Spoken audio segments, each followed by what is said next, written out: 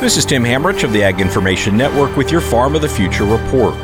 Nutrient use efficiency is good for both the planet and for the farmer's pocketbook.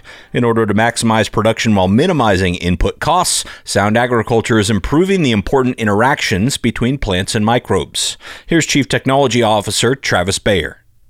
The way I like to think about it is there's really an economy happening under our feet as we walk through a field.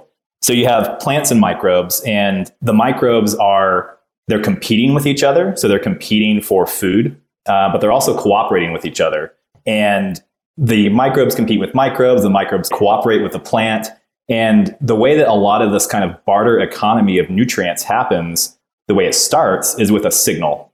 So the plant will send a small molecule out into the soil to basically signal to microbes that it's ready to cooperate, it's ready to trade nutrients. Microbes will actually send signals back to the plant and say, hey, we're here, we're ready to cooperate. And that's actually what starts this symbiosis, this exchange of nutrients, this barter economy at the root zone. So what we're doing with Source is really providing a signal to the whole system and saying, hey, let's all cooperate and let's start to trade nutrients between soil, microbes, and plants. Bayer said their Source product stimulates these interactions, kind of like caffeine for microbes. This is Tim Hamrich with the Farm of the Future report, brought to you by the Ag Information Network.